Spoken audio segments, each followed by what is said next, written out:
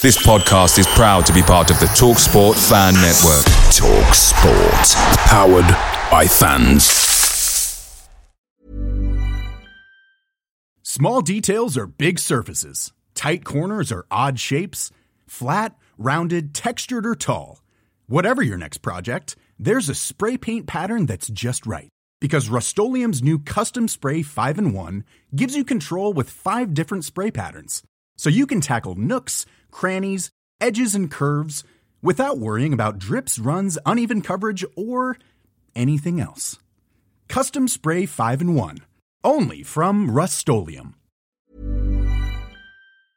The TalkSport Fan Network is proudly supported by McDelivery, bringing you the food you love. McDelivery brings a top-tier lineup of food right to your door. No matter the result, you'll always be winning with McDelivery. Order now on the McDonald's app and you'll get rewards points delivered too. So that ordering today means some tasty rewards for tomorrow. Only via app at participating restaurants. 18 plus rewards registration required. Points only on menu items, delivery fee and terms apply. See mcdonalds.com.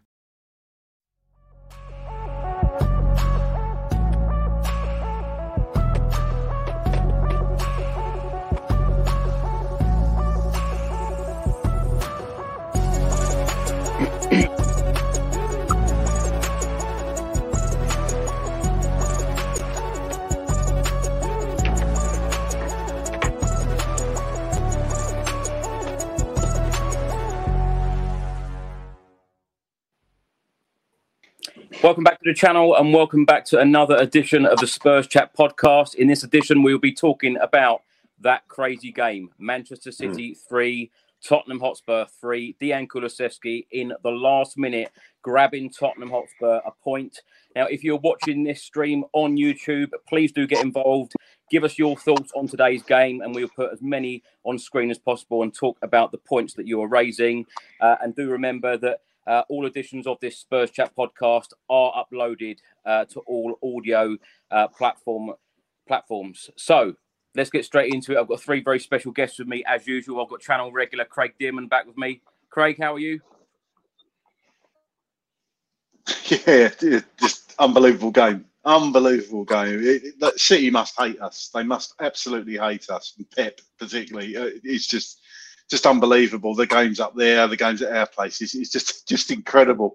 But what a fighting spirit today. I'm really looking forward to discussing this game. We've also got channel regular Craig McGuinness back with us, of course, UEFA licensed football coach. Gareth, how are you? Gareth. Craig McGuinness, that's the new one. Craig, Gareth, I'll tell you, from what I've just said, I can't even concentrate. Oh, crazy game. Don't worry, Derek. Crazy game, Chris. So I'm not surprised that your head's a wee bit away with yourself. But no, I mean, Chris, that's the football we want to see. I mean, how many times have I met you over the last couple of years at the games? And, you know, for me, I don't get to go as many games loving in Ireland. But, I mean, you know, this season I've been over a few times and it's just been totally different. And even when, like, the last few games we haven't got the results, but we've been playing well. And, you know, today was just fantastic. That's the football we want to see. I was delighted to see the way we approached the game. And you know what? It's risk and reward football. And we haven't had that reward over the last few games, but we definitely got it today. I love when we get a good result, the guests, even when I just try to introduce them, they can't wait to talk about the game. Now, someone who's got to get names right, and that, of course, is Jamie McKenna, actor. Jamie, you gave us some great news yesterday. Of course, the last couple of years you spent time on Coronation Street. But you had some major news yesterday. You've just joined the cast of House of the Dragon, a prequel. I can't even get my words out. A prequel to Game of Thrones. Congratulations. How are you? And tell us all about this new project. Oh, he's gone. Right, let's get straight into it. Manchester City 3, Tottenham Hotspur 3. We will get Jamie back at some point. Of course, Heung-min Son for Spurs 1-0 up after 6 minutes. Heung-min Son then put the ball in his own net after 9 minutes. Phil Foden then put Manchester City 2-1 up after 31 minutes. Celso equalised for Spurs in the second half in the 69th minute. Jack Grealish then put City 3-2 up. And then Dearman Kulusevski in the 90th minute, ending 3-3. Now, the match stats from today's game, Manchester City with 55% possession to Tottenham's 45%. City had 18 shots to Tottenham's 8. Shots on target, 4 apiece. Corners, City had 10 to Tottenham's 8. Fouls, 14 each. After the game, Dearman Kulusevski said we wanted to win this. Heung-min Son said we keep believing and we are proud of our performance today. Craig, let's start today's show with you. That was a crazy, crazy game. And as you've already said, City must absolutely hate playing Tottenham Hotspur. We always seem to get a result. And I tell you what, I'm feeling extremely proud of our football club today, because when you think of Ange saying, he's not going to change the way that he plays, that is the way that he plays. We've got so many injuries. Of course, Romero still suspended. Romero, of course, will be back for Thursday's game. But under the circumstances, what a performance and what a result. Yeah, totally. You hit the nail on the head there. I mean, even me, loves the football we've been playing under Ange, and as much as I want to see us attack, and not change philosophies, I did think today that he might tweak it a little bit, and he did in the second half, of course. But it was just lovely to see that. It just goes to prove that they're actually buying into it and things are changing at Tottenham. Because if we'd gone into that game, I'm convinced this, if we'd gone into that game under a Conte side with those players, I think we would have royally lost that game today. And we didn't. We had a go, and we did exactly what he said we would do. And, you're without your first choice centre-backs, 2 of them. You're without your first choice 2 centre midfielders. It's just a phenomenal performance. First half was a bit scrappy, and there were points in the second half when things were scrappy. I'm sure we'll come on to the points, Bissouma giving the ball away, which led to their goal. But it just goes to show we never, ever, ever give up. And that last minute goal by Kulusevski had reminded me a little bit of the Harry Kane header, even though that was to win it. When we won 3-2, it was very similar to that. And like I said, they must absolutely despise Tottenham coming to their ground or them coming to us, because there's something about us and City, and we've got the upper hand on them somehow. I don't know. It's weird. These matches, these teams, every team has a bogey team, and we are Manchester City. So, long may that continue. Jamie, are you back with us? No. He's not. No. No. Gareth, let's come to you because I'll tell you what, many Spurs fans today and this last week have been dreading this game. And when you think about it, I think an honest assessment would be to say that Manchester City weren't at their best today. Spurs had so many injury problems. Anne's come out and said, no, this is the way we're going to play. This is what we're going to do. We're not changing for anyone. And this is how I set up. End of. I'm feeling proud. How are you feeling? Well, I mean, Chris, I actually put out before the game, or if it was last night, I says that even with all the players missing, I go into this game in more confidence than I did under previous managers going there with a full strength team. And I think that, as a coach, myself, sometimes you'll be missing players for games, but if you have a squad that's buying into your style of play, that's much more valuable than individual players. And for far too long at Spurs, we've been playing with individual players, relying on Kane or Son to do something magic. Today was a team performance. You couldn't. I know some players made mistakes, but everybody's, even the games we've lost recently, everyone's been given 100%. I was at the Chelsea game, we clapped them off the pitch. The Villa game last week, even after that, deflated about the result, but the performance you couldn't have asked anymore. We just couldn't put the ball in the net. A couple of offsides, it didn't go our way.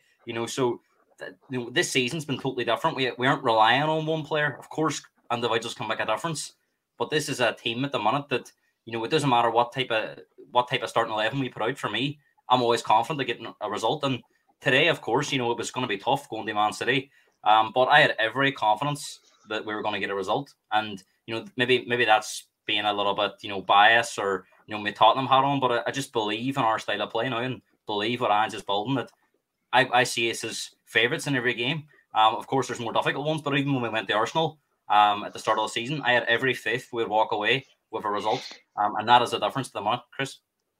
Gareth, doesn't that feel so good though? Because without naming names, I think you know who I mean. Previous managers, they would have shouted and whinged about all of these injury problems, but Ange expects the team, no matter what clientele he's putting out on the pitch, that starting 11, he expects exactly the same and wants to play exactly the same way. Well, I mean that's what a coach is supposed to do. I've said for the last 3 or 4 years that we've had managers that despite having great records at all our clubs, they rely on having a lot of money to spend, buying the best players, and then organising them, and the teams that maybe when they go 1-0 up can see out games, and that's just not how Spurs are. Great if we had won something, but it was never sustainable. That's why you see the likes of Conte, Mourinho, they're only there 3 or 4, 3 seasons max, and then it breaks down because there's no longevity in it. With Ange, you can see him Ange doing what Klopp and Pep has done at Man City and Liverpool. You could see him being here for a long time. One, because the fans love him, and two, because I can only see this Spurs side getting better, Chris. They do what he's done in such a short space of time, and for me this season, I just wanted to see us play football, build the side. But I mean, I think we're so far ahead of where we're supposed to be, and Ange from day dot has said that it's going to be his way, and everybody's buying into it, and it's not just the Spurs fans. I've even a lot of my friends over here in Ireland are Liverpool fans, and they can't say a bad word about Spurs because they're a great watch.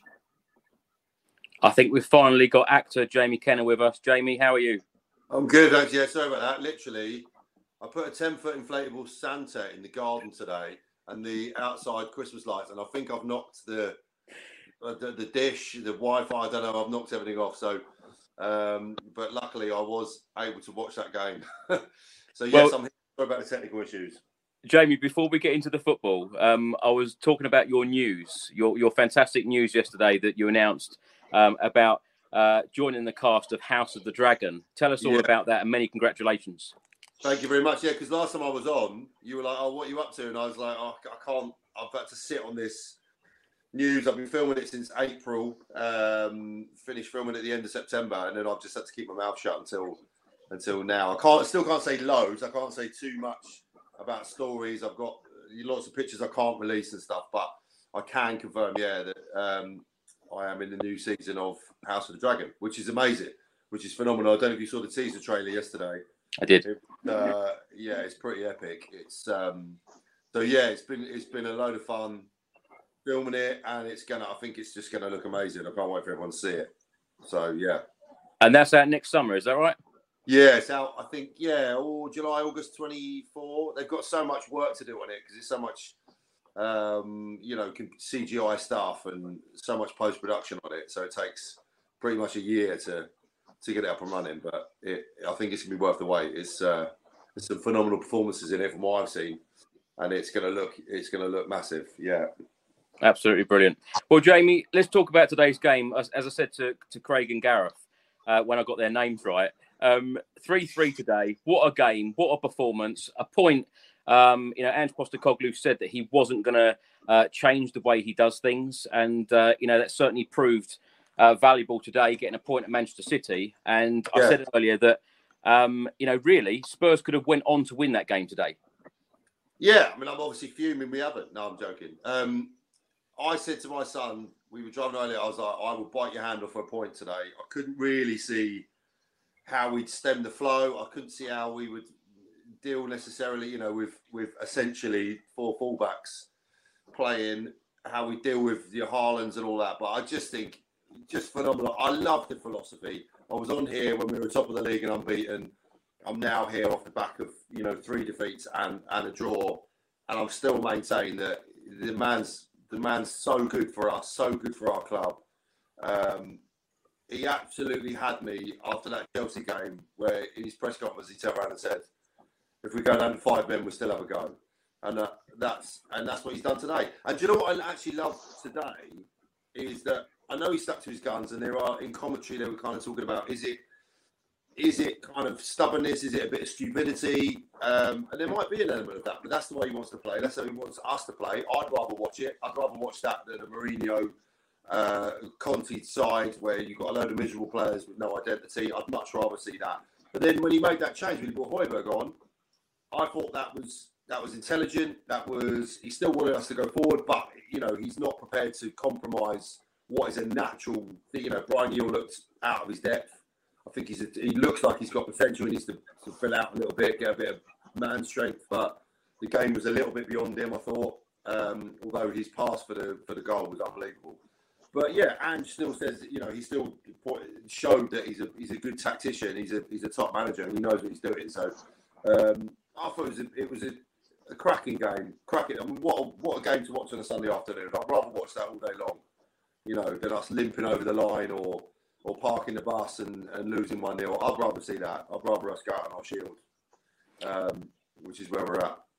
Jamie, with the amount of injury problems that we have at the moment, do you think if we went to Manchester City full strength, do you think we could actually go toe-to-toe with them to try and win that game and perhaps go that one step further against the champions of Europe? Because it was a great performance. And as I said before you came on, it doesn't matter what clientele Ange puts in. He still expects that same level and he still wants to play exactly that same way, which as a Spurs fan, I absolutely love, because you mentioned there the Chelsea game, we lost 4-1. We then went and lost, against Wolves and Aston Villa. But the Spurs fans are, totally into this project and they can see exactly what Andrew's doing. Yeah. I coach my boys under 9s team, and what I always say to them is, if you go and try and play and we lose, or we lose to a better team, or we get outplayed, I'm all right with that. I'm not all right with no effort. I'm not all right with you giving up. And it's the same when I watch Spurs. So I think that's the rest of the Spurs fans. We lost that Villa game. We should have won that Villa game. And we ran out of steam because we've got so many injuries, suspensions and all of that. But, we had a go. And I think, yes, 100%. I think if Van der Ven's playing, I think he's the key. He's the real key for me because of his pace, because of his strength. I think he gets us turning quicker. I think he gets us playing out quicker. There's an argument to say that Man City might not take their foot off the gas because, let's be honest, they did. They got a bit complacent. But, yeah, 1,000,000%, I think, with a full-strength side. I thought the Celso was brilliant. Madison, I think with him playing in those pockets, I would be really confident we'd have won that game. Really, really confident. Bentancur, I think, was another miss today. Basuma's obviously made that mistake, but we're in a nice position where we're not moaning and sulking and criticising mistakes. Basuma absolutely should have played a 10-yard pass, kept it simple, and seen it out. However, 9 times out of 10, he's so good and so strong on the ball. We want him to do that. We want him to turn and play in those areas. So you've got to take the rough and the smooth, and you can't have everything. So I'd rather see that. I'd rather us play the way we're playing. You won't get any complaints from me. And yes, I think we'd have won that game. Craig, let's come to you. Let's have a look at the league table, because Spurs are 5th in the Premier League table after 14 matches. We've won 8, we've drawn 3, we've lost 3. We've got a goal difference of +8. We have 27 points. We're now only 2 points away from the top 4. We're 6 points away from league leaders and rivals Arsenal right now. The starting 11 today, there was one change. Basuma in for the injured Bentancur, and Manchester City also made one change. Gvardiol in for Ake. No Eric Dyer today. Ange Postecoglou stated that he pulled up sore after training. Richarlison was back in the matchday squad as well. But before the game, Postecoglou said that he would only last 5 to 10 minutes. The lineup is in full. Vicario in goal, the back four of Porro, Emerson, Davis, Udogie. In midfield, Kulusevski, Basuma, Celso, and the front three of Johnson, Son, and Brian Hill. On the sub-bench today, a couple of academy players. Forster, Austin, Dorrington, Skip, Højbjerg, Santiago, Donnelly, who actually made his debut. Many congratulations to him. Richarlison and Viles. What did you make of the starting 11 today, Craig? It's pretty much to be expected, really, because we're kind of down to bare bones. I mean, I thought it was more telling that we had 2 goalkeepers on the bench again. But great to see the academy boys get on the bench again, and fantastic to see Donnelly get his debut. I don't know what legacy number we're up to now, but obviously he'll be getting one on the back of his shirt next game. So, yeah, I just think it kind of picked itself, the team, to a degree. You could have argued you could have thrown Højbjerg in there, but who did very well, I thought, when he came on again. It's kind of what we've got at the moment, isn't it? I mean, Davies and Emerson aren't, well, Davies more than Emerson, centre-back, because he's played there in the back three, certainly. But Emerson did a job. He didn't have a particularly great game, I don't think, and we did keep giving him the ball from Vicario. I was getting nervous every time Emerson was getting the ball, because that's not his forte, doing what he was doing, and he nearly got caught out a few times, or did get caught out a few times. But, you know, we rode those bad waves, if you like, and got through the game. And to be honest, he done okay in the end. But as Jamie was saying there, I'm convinced that we would have given them a much better game and actually probably won that game today if we'd had a full strength team out. It just goes to show that the squad does need improving, and the players that are coming in are not quite at the level required. But kudos to Ange, because he has got the ones that are perhaps second string, if you like, playing that brand of football and starting to buy in to that brand of football, taking risks, taking the ball on the turn, as you were saying there about Bissouma. I didn't think he had his best game today, trying things, and fair play to the whole squad today, because I thought everybody pretty much was outstanding today. I thought Kulu was fantastic. I thought Sonny played well today. That whole starting 11 was pretty much on it from minute one. The first half wasn't brilliant, and if Haaland had his shooting boots on, the game could have been beyond us. But look, that's football. That's football, and we got back into it, and we made them pay for not taking their chances. You know, teams have done that to us this season, let alone any other season. So, yeah, another one out of the way, a big game out of the way. We just get through Newcastle and West Ham, and the fixtures are a bit kinder to us, dare I say, on paper anyway. So, and then we're hopefully starting to get players back. So, fingers crossed, we can start pushing up that league towards Christmas and the New Year. Yeah, it's certainly a busy December. Another 6 games to go, and as you mentioned, Craig, West Ham on Thursday, Newcastle on Sunday, both at home. Gareth, let's come to you. Of course, Bissouma was back in the team today after being suspended. What did you make of his performance today? Tough one, because I thought he done well, but obviously it gets highlighted now because of the mistake for the goal. But I mean, I just think, like the lad said, you know, that's the way Ange wants us to play. I'm sure when the boys do the analysing on, probably take a day off tomorrow, probably Tuesday, they'll do an analysis session of the game after the training session, and I'm sure that, you know, it won't be singled out because Ange wants him to do that. You know, how many times this season, as Craig pointed out, where Bissouma has started off attacks by beating a player in a press, and unfortunately, he come up against Rodri, and you know he's probably the best in them situations and nicking the ball. Probably that's where Bissouma needs to be a wee bit smarter and think, you know what, look at whom up against, just play it safe. But Ange just doesn't do safe, and I mean, it took us to the 94th, 95th minute for a long ball from Vicario from a goal kick every other time he played short, and that just shows you know, he puts faith in the likes of Emerson and Davis, who aren't even centre backs. You know, Davis has played in a back three, but not in a two up until now.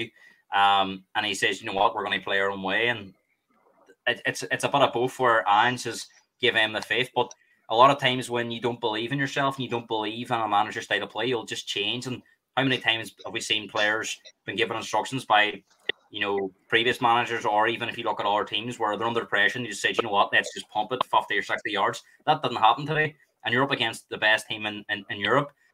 So, you know, fantastic that everyone's buying into it. You know, Jamie makes a great point about coaching kids. You know, Ange is almost doing the same with these professionals, that we don't lose, we learn. And I think that's a great motto, that even when we lose games, he's not looking at it as obviously it's a bad result, but he's looking at it as a learning curve. I mean, if you look at Klopp, Arteta, Pep Guardiola, you look at their first seasons, there's been many, many bumps. Everton beating Man City 4-0 in Pep's first season. Liverpool losing, I think, 3-0 away at Watford. Arsenal had an awful run under Arteta. You know, so things are going to happen at the start of managers' reigns. You know, and I think sometimes everyone's expecting, even look at the media, like Gary Neville, Jamie Carragher today, they're expecting Spurs to be, you know, at full tilt. You know, we're only 4 or 5 months on the new manager. We've got 9 players missing. You know, for us to put on that kind of performance today gives me so much confidence that when we get our players back, get another summer transfer window, we are going to be absolutely frightening, Chris. Frightening. Gareth, as a coach yourself, what do you make of all the pundits at the moment, particularly before today's game losing 3 on the spin? Many pundits now, ex-players and so forth, are saying Ange Postecoglou cannot keep playing this way. He cannot keep playing the way he's playing if he wants results. Many people have called him naive in the last couple of weeks. What do you make of that criticism? There is a bit of there's bravery and there's naivety. Both we've shown in the last few games. I mean, you know, the only performance I've really looked at this season where we didn't really play well was Wolves. That was the only performance out of the 14 Premier League games I thought where we didn't put on a performance. The other 13 games I thought we were outstanding. You look at people will say, as Craig pointed out, if Haaland scores them 2 goals, the game's probably over. But if Spurs take our chances last week against Aston Villa, the game's over. So it flip-flops, Chris. I do think it's never going to happen overnight. So you do have to go through some short-term pain for long-term gain. Pep Guardiola lost so many goals playing out from the back at the very, very start. And he went through he went through how many goalkeepers before he brought Walker, he bought so many left backs, centre backs, so he done it with personnel. I don't think Ange will have that luxury. You look at Klopp at Liverpool, yes, he went out and signed Alisson and Van Dijk, but the rest of the players he had to kind of try and, he went Newcastle to get Wijnaldum, so it's a test in time for Ange. Recruitment's going to be key. But he hasn't had a luxury of money so far. And you look at the likes of Celso, Basuma, Pedro Porro, all players that were written off, Chris. And he has turned them into, the top players. So, and even if you look at someone like Son, who I'm a massive fan of him, but he frustrates me at times, I think his all-round game under Ange has gone up so many levels. He's not giving the ball away as much. His awareness has improved. And that's just not down to, people will say, responsibility, because of Kane even. He's been worked on as that. That's not just been a roll of dice. Let's play him as a number 9 because we've no other option. I think that's been something that's being planned. And I think everything that Ange does is planned, Chris. It's not just it's not just off the cuff. So, this is a top manager, Chris. He's not been given a lot of plaudits because of where he's came from, but I have no doubt that we're definitely going the right direction, Chris. And we should look, we're only 6 points off the top of the table with so many injuries, Chris. Get through this next period. I'm not saying we're going to win the league or nothing like that, but no one's pulling away at the top, Chris. I always thought that we have to try and find ways to get results. But the performances have really surprised me. I expected a massive drop-off, and to be totally honest, Chris, you look at the games against Villa, and today, there's not been a massive drop-off at all. Jamie, can I come to you on that same point? Because I cannot stress enough the amount of injury problems, suspensions that we have had so far, especially in these last few weeks. And then suddenly we lose a couple of games. Unbeaten in 10, sitting top of the Premier League, lose a couple of games. And then you've even got some Spurs fans criticising Ange, saying, we can't play like this, we can't do that, he can't do this, naive. You hear all these things and you're thinking, come on, you've got to see the bigger picture. I'm not dictating to people saying how people should feel, but as a Spurs fan that has seen drab football in the last X amount of years under various different managers and so on, when you see the style that we're playing, the entertainment, we're all Spurs fans on this podcast this evening, but for any neutral fan sitting watching that game today, they must have thought, wow, this is one of the best games of the Premier League season so far. 100%. And anyone that's sitting there having a moan about Ange, they need to let their season ticket go and let someone else have it. I doubt they are season ticket holders, maybe, but because we've had a variety of styles in the last few seasons, and this is the one I'm buying into. This is one for me personally. And go back to Gareth's point there. I'd like to see Pep. I'd like to see Klopp. I'd like to see any of these guys come into the situation that Ange Postecoglou came into, losing arguably the best striker in the world the day before the season starts, with a wallet that's relatively empty, and a disjointed, disenfranchised squad with no identity. As we've said, you've got the likes of Porro, Basuma, who are sitting. It was ostracised. He's out. I'd like to see Pep come in and do what Ange has done now, and I'd like to see Klopp come in. And I don't think we'd be any better off, any different. I really don't, because he's come in, he's got what we needed is someone with a strong identity going, this is how we are going to play. And that is how Spurs want. That's what made me a Spurs fan in the first place all them years ago, because I loved the football that we played. They were always so fashionable and cool, and they had great players, Hoddles and all of those guys. I feel the same now. So if Ange wants to come in and put his stamp on it, then we've got to give him time. We've got to buy into that, because we've tried the big megastar managers, we've tried the celebrity managers, tried the big egos. Doesn't work. All right, Poch did an amazing job, and whatever happened. We have to let that go now. We've now got a manager that comes in. He's his own man. He loves the club. I can tell he loves the club, and he wants to be successful. He wants to turn around and go, it doesn't matter where I've come from. I know my football and I know how I want to play. And I, for one, am going to give him as much time, and we need to give him as much time as is needed. And if any naysayers can do one, I'm not interested, because these are the same people who are like, oh yeah, get rid of Poch and get Mourinho in. I was never one of them. I never wanted him to go, and I never wanted Mourinho in. I never saw the fit. Didn't see the Conte fit. Didn't see it. Now, for the first time in a long, long time, this is what I want to see. And you're absolutely right. That for the neutral, and that's great. We don't want people saying Spursy. The word Spursy literally makes my skin crawl. And no one's saying that now. That wasn't Spursy. Nothing Spursy about that. That's courage. That's bravery. That's going out on your shield, and that's what he's instilling in us. So all the negative naysayers can switch off now. I think when you see the character that Spurs showed today, certainly going up against the Premier League champions, the European champions as well, and I think that this is only going to get better under Ange Postecoglou. And I know I keep going on about all the injuries, but like you said as well, Jamie, before the season started, Harry Kane, arguably the best Tottenham Hotspur player in Premier League history for us, of course, top goal scorer as well at the club. He's had a lot of problems, and I think that after transfer window after transfer window, and when he gets all of these players fit and available again, I think that this is only going to get better and better.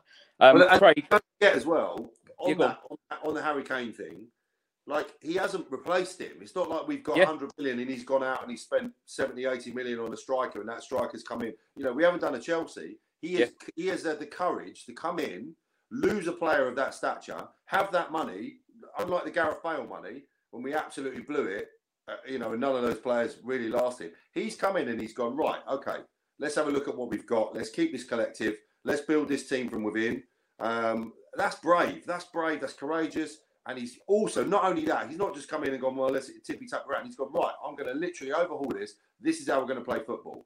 And players that have come out through suspension or injury, the players that have come in are still buying in. Your Celsos, Brian Hill, all of them are coming in and buying into the same concept. Brennan Johnson, they're all buying into it. So he's instilling it through the squad. We are going to strengthen in January. We have to. But, the signs are brilliant. The signs are amazing. To go to Man City, to ride our luck, let's be honest, as Craig said, if Haaland's got his shooter's boots on, that's a different kettle of fish. If they don't get complacent, but they did, and he didn't. So, we've ridden our luck and we've come out with a 3-3 draw because we didn't give up. We didn't stop fighting. I love that. I'm all over that. Craig, let's come to you. There are a number of, let me just say, cocky Manchester City fans expecting them to absolutely thrash us today. I know you listened to the radio interview I did on BBC Manchester on Friday evening. They, all the fans on there expected to batter us today with the amount of injuries we've got. What do you think of Manchester City's performance today? I thought it was pretty much what you'd expect from City in the first half, but as Jamie said, they became complacent in the second half. They stepped back a bit. I think they thought they'd got the game won. I thought it was going to be easy in the second half, and we punished them. Look, and it's what Gareth was saying. They're not just the best team in Europe; they're the best team in the world. We've given them a game today, and not many people go to the Etihad and have 45% possession. Dare I say, a severely weakened team and players playing out of position, and we got 45% possession. Yeah, we didn't have many shots in the first half. I think we just had one, which was Son's. But the second half, regardless of what City does, as Jamie said, regardless of what City did and what Haaland didn't do, we still gave them a game. We still kept going. We still went to the last minute, and we got our rewards for it. So, they're kind of their own worst enemy sometimes, City. There would have been thoughts of, I'm sure, amongst that fan base, and it did go quiet when we went 1-0 up, and the fans must have been thinking, oh, here we go again. And that's exactly what happened in the end. All right, we didn't get the win, but, they should have won that game. They should have put us to bed in that first half, and they didn't. And we come out in the second half. We didn't feel sorry for ourselves. We kept going. Subs were brought on, and they performed well, and we got a draw. And you can't ask for more. Well, you can, because you could have asked for a win. But you know what I mean. It was a cracking second half performance. It really gives me a lot of confidence going into the games coming up when we get the players back, like I say. And when we do get those players in the transfer window, because Levy has got to backhand you. For God's sake, if you can't see it now, then you'll never will be able to. He's got to back him. This season was all about building on last year. Obviously, we finished 8th, and there's varying different opinions of where we thought we would finish. this season, but I do think top 5 is definitely achievable, probably top 4 if we keep going. I think Villa will drop off a little bit, especially if they go deep in Europe. And it just goes to show, I think the top 4 is definitely there. Liverpool only just scraped across the line today.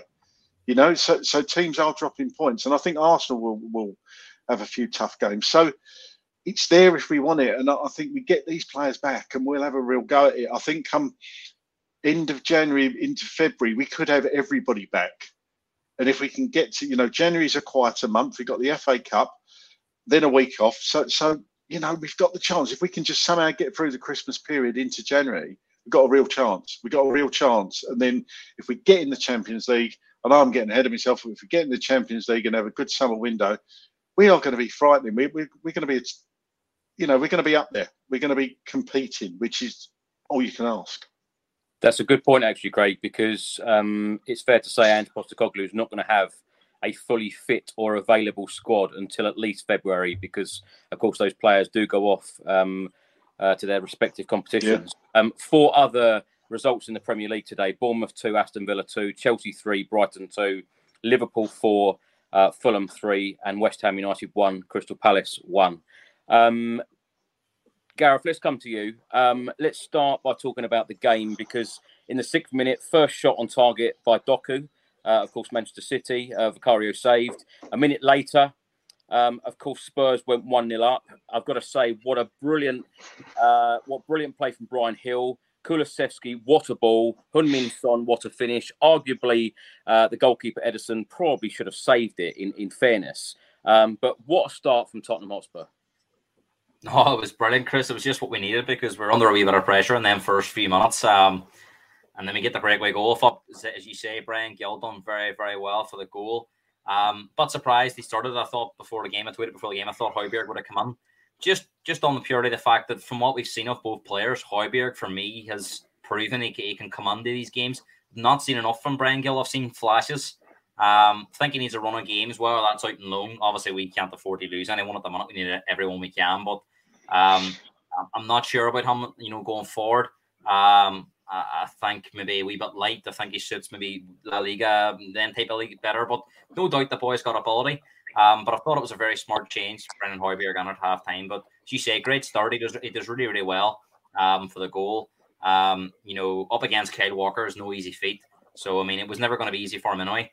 But great goal, Chris. And, it gave me that real belief then that we were going to go on and win the game. Obviously, it wasn't a long lead, as you'll speak about. But fantastic start. And, it gave us that platform and confidence. And, again, we've seen with City over the last few weeks, they are vulnerable at the back. And I think that just proved it in that early moment. And sometimes you need that bit of confidence, especially, results haven't been great despite performances. And I think that was the platform for the game, really. Jamie, what do you think of Tottenham's opening goal with Heung-min Son? Because, of course, it came from a Manchester City corner. It did. At that point there, I was thinking this is going to be a very long afternoon. I think I just poured myself a beer and I was like, yeah, I'm going to just knuckle down and watch this through the slit of my fingers. But, it was phenomenal. Brian Gill did amazingly well and then sort of didn't, and then got, I think they switched on to him a little bit and showed him out of the game. But it was great. And the strength that Sonny showed, I think it was good that he was up against Doku, because I think if he's up against any of their defenders, maybe they cut that out. But, those are the breaks. But, what a finish, awesome. Just awesome. We were going absolutely mad. It's been a very crazy afternoon. It was just amazing. Jamie, literally a couple of minutes later, of course, Heung-min Son then put the ball in his own net. Of course, fantastic delivery from the free kick. Haaland got a slight touch. I've got to admit, I don't know what Heung-min Son could have done really there. It was an unlucky moment, wasn't it? Yeah, there's nothing you can do there. He's just, 9 times out of 10, that skids off his knee and goes out for a corner. Like, it's one of those. He's a great finisher, and it was a good finish. So, I think if I remember rightly, the free kick came from, because one of the criticisms I do is I think we're in certain areas, in little points, we are overplaying a little bit. We're just taking an extra touch. We're playing a little bit. I think that came from one of those moments. There are, you know, and we won't talk about the Basuma one because that's an obvious one, but I think in certain areas, especially attacking, Emerson Royale definitely did it, but I think sometimes we need to move that ball a little bit quicker. And I find it odd, actually, because he wants us to play so attacking, and because we want to be so positive, I would personally think he'd be getting us to move that ball quicker and to not dwell on it as much. And I think sometimes we are getting a little bit caught out. And I remember saying that after the Luton game when I was last on. I felt that we overplayed in areas and made the game difficult for ourselves when we should have been a bit more clinical in front of goal and taken shots or moved it or switched the play or whatever we're going to do, but just taking that extra one. So I think that we put ourselves in trouble there. And we should have had 5 minutes just to sort of consolidate and sit on the lead a little bit. That was something I was going to bring up during this podcast, Jamie, and you've mentioned it about moving the ball quicker. You see Ange Postecoglou, you hear him, you see him on the touchline telling the players to move the ball quicker, telling them to move it forward. Surely that is going to change, though, within time, because some of these players do need to be coached in the way that he wants them to play, because we noticed a week or so ago, Højbjerg took an extra touch rather than passing the ball to Min Son first time. And, of course, Sonny was then offside. So surely that's going to come within time, you would have thought. You'd think so, but it's the one sort of question mark I've had since the beginning of the season, because it doesn't fit. Hanging on to the ball too long, not moving the ball quick, doesn't fit with how he wants to play. I would have think he'd want to, to pull the trigger as much as we can to get, to turn defences, to put ball into dangerous areas as quickly as possible, regarding his philosophy. So it is an odd one. So I don't know if it's a little bit of the time that it's taken for him to really input what he wants to do, and the players being a little bit kind of at cross purposes at times. Maybe some players want to keep on and move the ball. Højbjerg's not someone who's dynamically going to, often play defence splitting passes. He likes to, to win it and give it, and sometimes he does hold on to it. But yeah, it's one of those. Yeah, you like to think it will change, and you like to think Ange, I think, he's a good coach. He will recognise it. It's not just me sitting here and I'm going to reveal something he doesn't know. So you'd think that he would be, changing it, I would have thought. Craig, let's come to you. After 13 minutes, Manchester City had a glorious chance through Erling Haaland, and he missed it. I don't think anyone in the stadium could believe that he missed that opportunity. I don't think he could believe it. But we lost the ball due to Vicario playing it out to Emerson. I just want to ask you about the back line today, because, of course, Ange Postecoglou loves playing it out from the back. Emerson Royale, Ben Davies centre-back today. I don't want to diss both players, but there is a massive quality difference to when you're playing Van der Ven and Romero.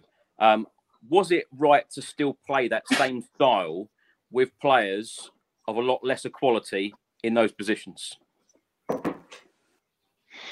It would be easier to turn around and say, no, you should have changed, but it's quite clear. And every time he's been asked it in a press conference, Ange has said, we're not changing. I'm not changing the way we play. So he expects, regardless, a few tweaks here.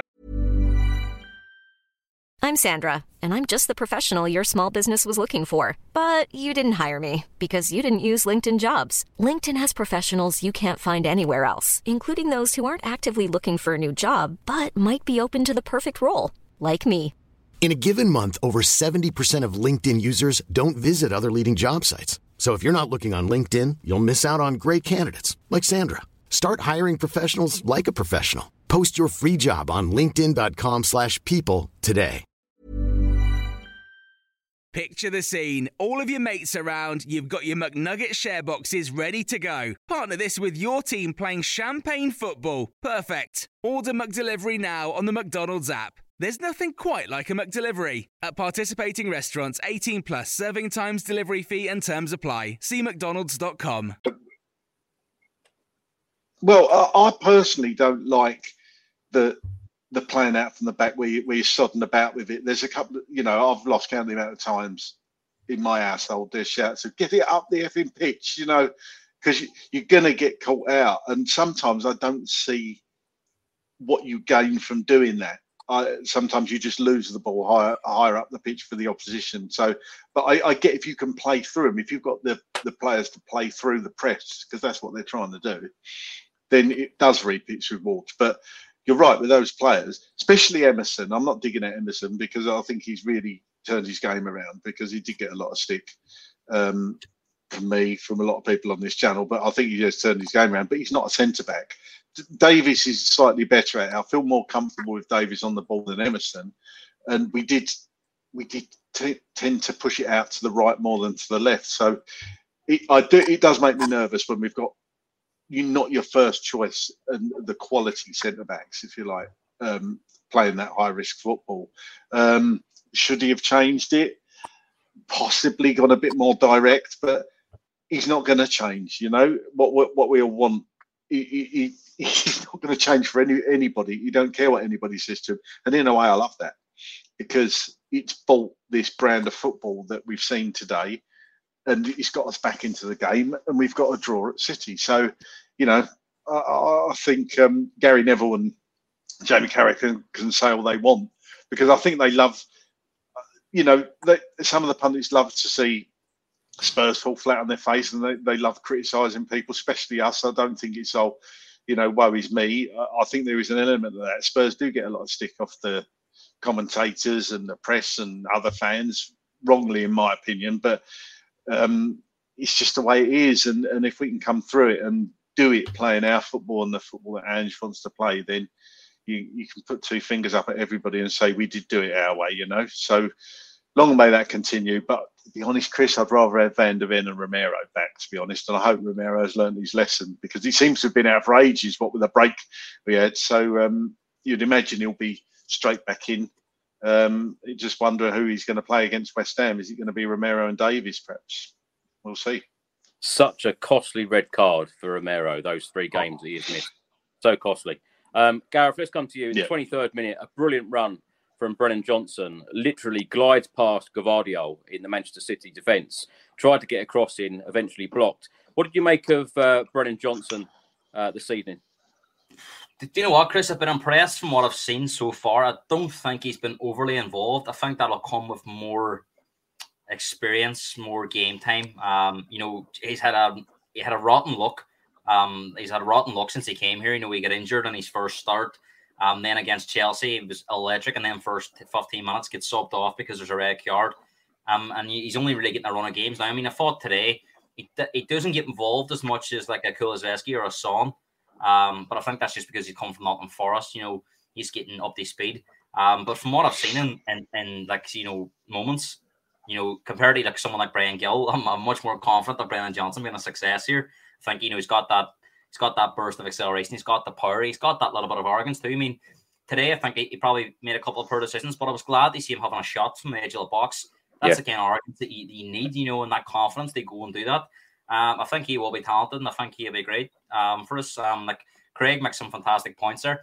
You know, I just try to imagine that I'm a player in that Spurs meeting this week before the Man City game, and if the manager comes on and says, "Right, lads, we're playing Man City. We're missing all our main players. We're going to sit back. We're going to lump it long, and we're going to try and see it out." What do you think the mood and the change room is, or in the briefing room? If he says that, I think it would just deflate the whole team. I think Ange probably knows this is being slightly, maybe people will say naive, but it's being very brave. And, you know, if Haaland puts his chances away today, it could be 3 or 4-1 at half time, and we're on here talking about a different scoreline. But that's just the way football is, Chris. And, you know, I don't think anybody on that second half performance can say Spurs didn't deserve at least a draw. I mean, at 2-1, Man City were hanging on. And even at 3, you know, even at the mistake for the goal, it wasn't to say a Man City goal was coming. I thought if anybody was going to win, it was going to be Spurs. Kind of like how the Arsenal game went, where we had that, we were under the cosh for the first 20-25 minutes. And then by the end of the game, it looked like Spurs were going to go on and win it again. So we do seem to be improving as games go on, and then big games especially. So, I mean, I'm all for it. I think that, you know, Ange probably knows that, you know, this time next year, the squad will look different. I don't think the likes of Ben Davis, Højbjerg, who done really well today, and he never lets us down in terms of his effort. I don't think they're the type of players that fit his style of play. I think you'll see a bit of an overhaul there. I don't think Royale will be used. You know, I think he'll be more of maybe a replacement for Porro, like a second string right back. So I do think, for now he's going through some pain as well with selections because he's only been here 6 months. He's only had one window. I mean, January's a difficult window to do stuff as well, so I wouldn't be imagining too much change in January. But the more, more confident feeling I have is that look what he's doing with players that maybe aren't at the level of a team maybe challenging for top 4 Premier League, title challenging. And imagine when he can do even better players.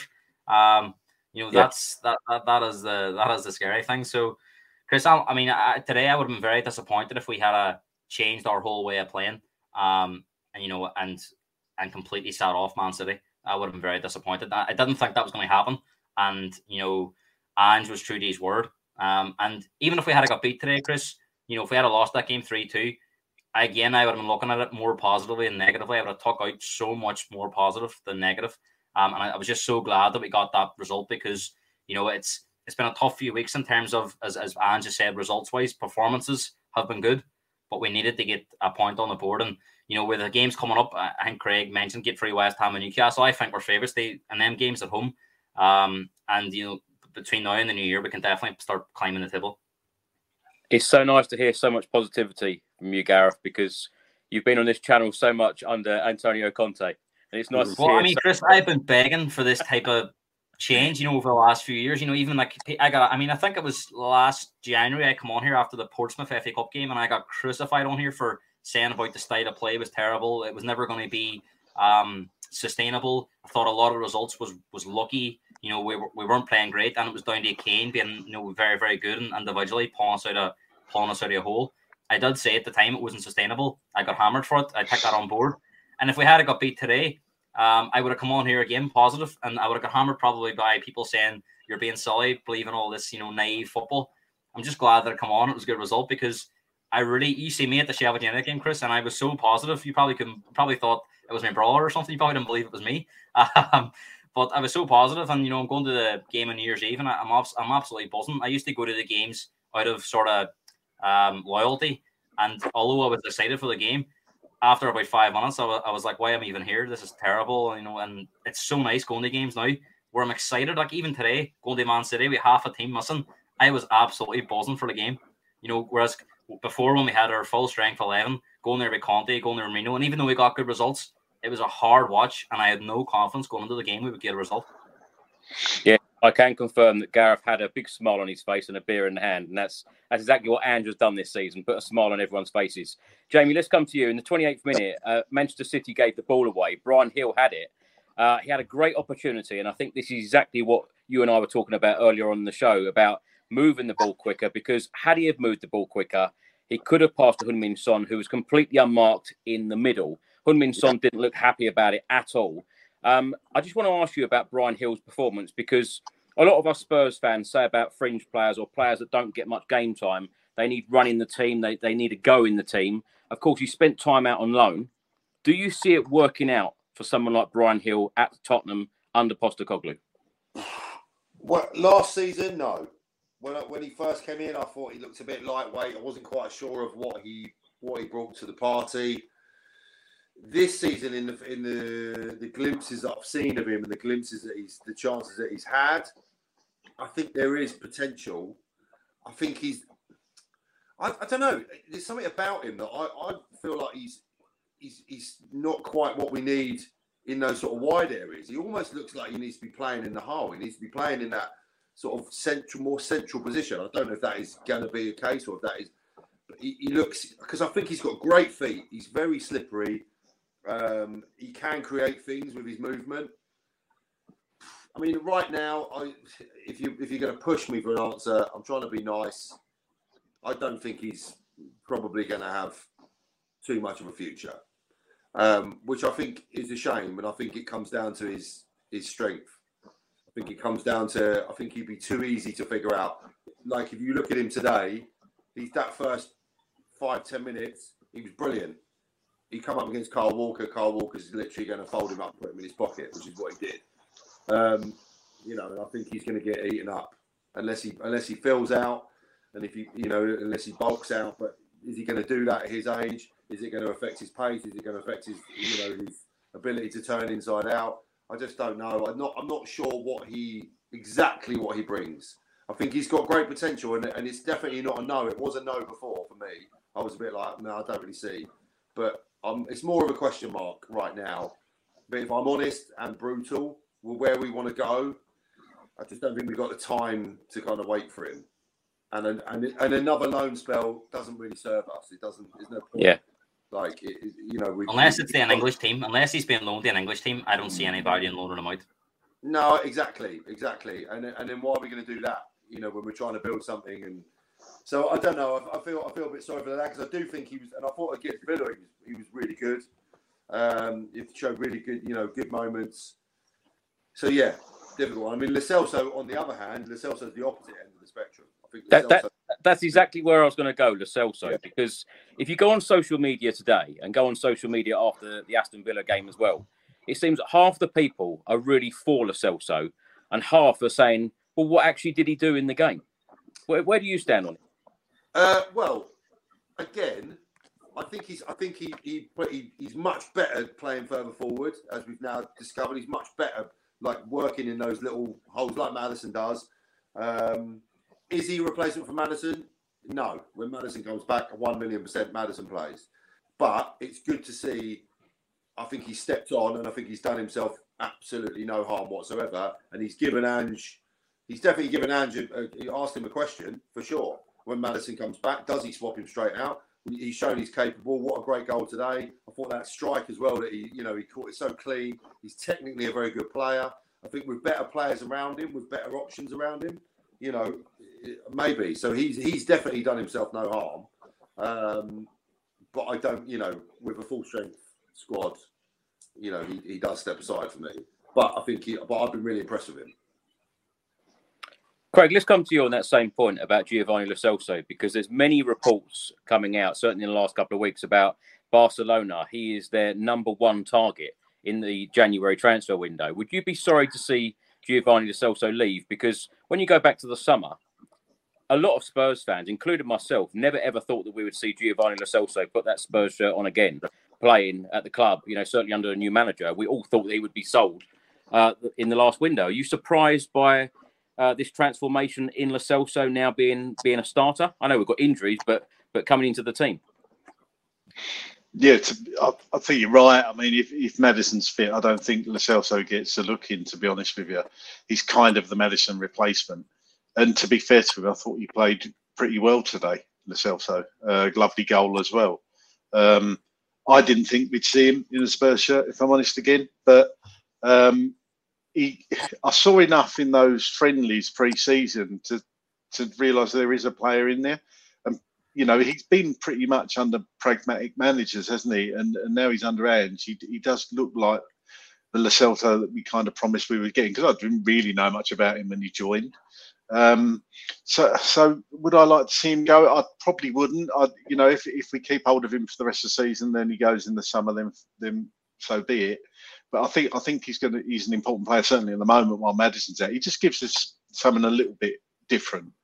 As for Brian Gill, just coming back on that, I'd love for him to work out at Tottenham. I thought he'd nice, tricky little player, something a bit different. But I just don't think it's ever going to work for him at Spurs. And I think we should cut our losses and let him go. Whether we'll have the ability to do that in January, as if we get players in, then I think Gill could be out the door. And like you say, I don't see any point in giving him a loan, even to an English team.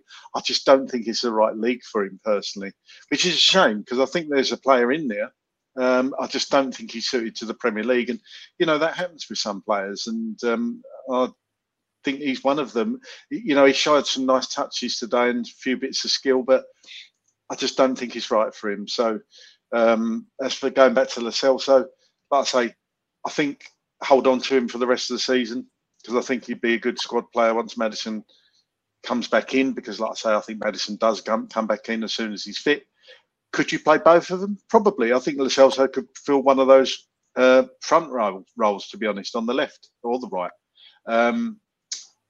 He surprised me in that, in the transfer window when we got him and Ndombele, I must admit, I was quite excited to see Ndombele and Lo Celso together in the midfield. And obviously the one time they were put there, it was atrocious, wasn't it? That probably said more about Ndombele than Lo Celso, of course. But look, it is what it is. He's come in. He's played really well today. He's going to play again, you would imagine, the next 2 games at least, and start the next 2 games. So hopefully he can still continue that good form on, because we do need somebody in there, a lock picker, and somebody that's a little bit different. Gareth, let's come to you in the 30th minute. A good run from Doku, running at Davis. He shot, he hit the bar, then bounced off the post, and then a minute later, and I know we're not here to talk about the quality football of Manchester City, but that was classic Manchester City. A real silky goal from them, finished off by Foden, Alvarez assisting. A brilliant move, wasn't it? Well, it was a fantastic goal, Chris. I mean, but from a Man City point of view, it was a fantastic goal. But I mean, that was the one time in the game that them sort of that spell before half time was really, really tough. We couldn't get out. City were dominant, and the goal was coming. We got that warning sign. It was surprising because it all came from a corner. Really, I think it might have been our corner, where Davis then had to cover it right back, but then we went up the other end, and I'm surprised that Porro and Davis didn't swap over during that transition. And Davis actually ended up being right back then on the counter-attack. And, not even Davis backed himself to stop Doku. He kind of gave up. He didn't really, he was trying to cut, he let him onside, which was crazy. And, we're very lucky to escape that. And in the end, it was irrelevant because he scored a minute later. But again, it was Davis for the goal. Instead of, that was a one time in the game, they didn't hold the line. And Davis gambled and went back and played the whole team onside, and they walked through us because the rest of the team couldn't get back. I think that's where you have to trust the system, and you try and play the offside. And if it goes wrong, it goes wrong. As Ange said, he'll take responsibility if things go wrong. I'm sure when Ange looks back at that goal, he'll be saying to Davis, "Look, that's where you got to hold your line. You cannot panic and play. He played the whole team onside, and that's why they walked through us." I mean, how often do you see goals like that in the Premier League where a player is in the 6-yard box completely unmarked and he puts it away? So that was a tough period. At that point, I really thought we just need to get to half time at 2-1, and luckily we did.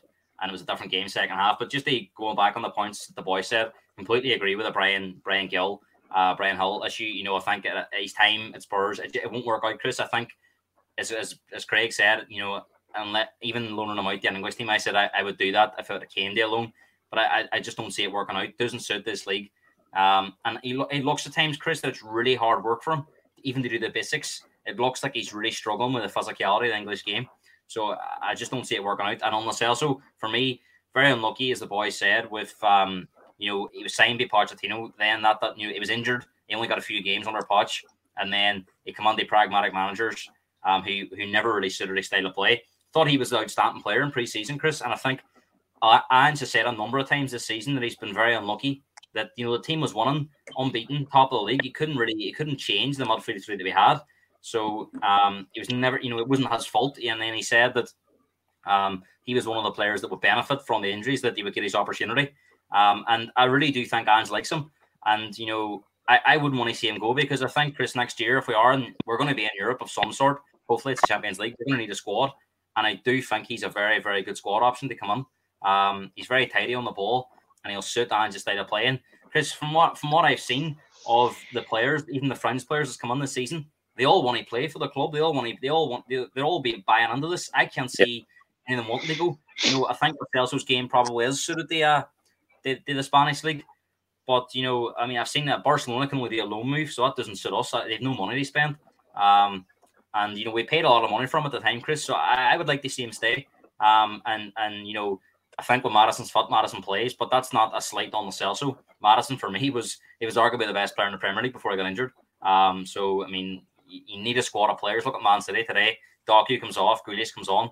How nice would it be if we're in a game 2 or 3-0 up, and you bring Maddison off, and you bring the Celso on? We're going to need that. So, no, definitely for me, he has to stay. Jamie, let's come to you. After Manchester City, of course, scored that second goal, taking a 2-1 lead, there was a lot of pressure. In the 33rd minute, a cross came in. Davis cleared over the bar. A couple of minutes later, we gave the ball away. Alvarez then hit the post. A minute later, Alvarez to Haaland. He shot over the bar. As Gareth said, I was hoping that we would just get in 2-1 down, regroup, and then go out again and try and get a result in the second half. Exactly what we did. Kulusevski, after the game, said to us, just go and play. In that second half, just go and play. If I asked you your honest feelings at half-time, how were you feeling at that point? Well, relieved that we'd gone in 2-1. I was doing exactly as I was sitting watching with my boy, and I was like, if we can cling on for dear life here, going at 2-1. I think that's another thing that, and we've seen it a number of times already this season. I've got so much faith in Ange's influence at half time, which I didn't have. Not with Mourinho, certainly not Conte. I don't even know if he was in the dressing room at half the time. I think he must have just got. But you know that Ange's going to go in there, and you know he's going to put the right message across. And I love that. And I saw that in his press conference after the game. He said, if it doesn't work, I'll take responsibility. Yeah. So yeah, I felt that I was relieved to go in at half time. I mean, did I think that it would end up being 3-3? No, good God, no. And I came back in and sat back down and braced myself, and we had a go, and they did exactly what he's asked them to do, which shows the buy-in for the players. I mean, going back to the point that was made earlier about, should he have changed? Should he adapted because we've got no centre halves? Should he adapt? But I don't think you can. I think if you're going in at half time and you're saying that and you're saying, listen, I will take responsibility, then you also need every single player to come in and play the same way. You can't adapt because we've lost Mickey van der Ven. You can't adapt because of Romero's. We play away. That's what we want. We want an identity as a team. That's what he's trying to do. So every player that comes in has to be able to play in that system and has to be able to play that way. And if they can't, then they're not going to be long for the club. But the players have got to buy into it. The fans are buying into it. That's what's going to happen. So if you slot back in, if you come into that team, you've got to do the same thing. So I loved it. And on Kulusevski, I thought he was tremendous today. Yeah. I thought his work rate, his aggression, absolutely loved it. Absolutely. You can never doubt him. Sometimes I find him a bit frustrating at times when he constantly does the same thing, constantly cuts inside. Sometimes his delivery is a little bit, but I love him and he's really getting back to where he was, when he first came to us, and I was so excited by him, his work rate and his effort. He's absolutely knackered at the end of the games, particularly when he first came to us. And today I thought he was absolutely outstanding. Old Kulusevski, and more of that. The more the better for me. Yeah, I've got to say Kulusevski was definitely my player of the match as well. Yeah. Jamie, let's stay with you because just 18 seconds into the second half, Vicario played it straight to Manchester City and then made a fantastic save.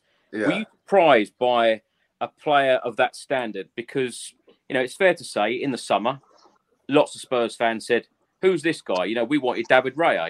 Lots of Spurs fans wanted David Raya. We got Vicario. Many people said, this is the cheaper option. Vicario, in my opinion, has been a breath of fresh air, a fantastic goalkeeper. But we don't want to see our goalkeeper doing things like this because, of course, we've seen Hugo Lloris do this over the last few years, a number of occasions. Yeah, and we had Gomez before that. I went to the Shakhtar pre-season friendly, and I saw Vicario, and I've got to say, and I think I said this last time I was on, I was like, he hasn't got it. He looked nervous. He looked a bit shaky on the ball. He did pull out a couple of really good saves in that game, and then he made me eat my words. I think he's been tremendous. I think he's been dominant. His shot stopping is phenomenal, and he seems to have a really nice, calm, cool head. I think everyone's allowed an off day.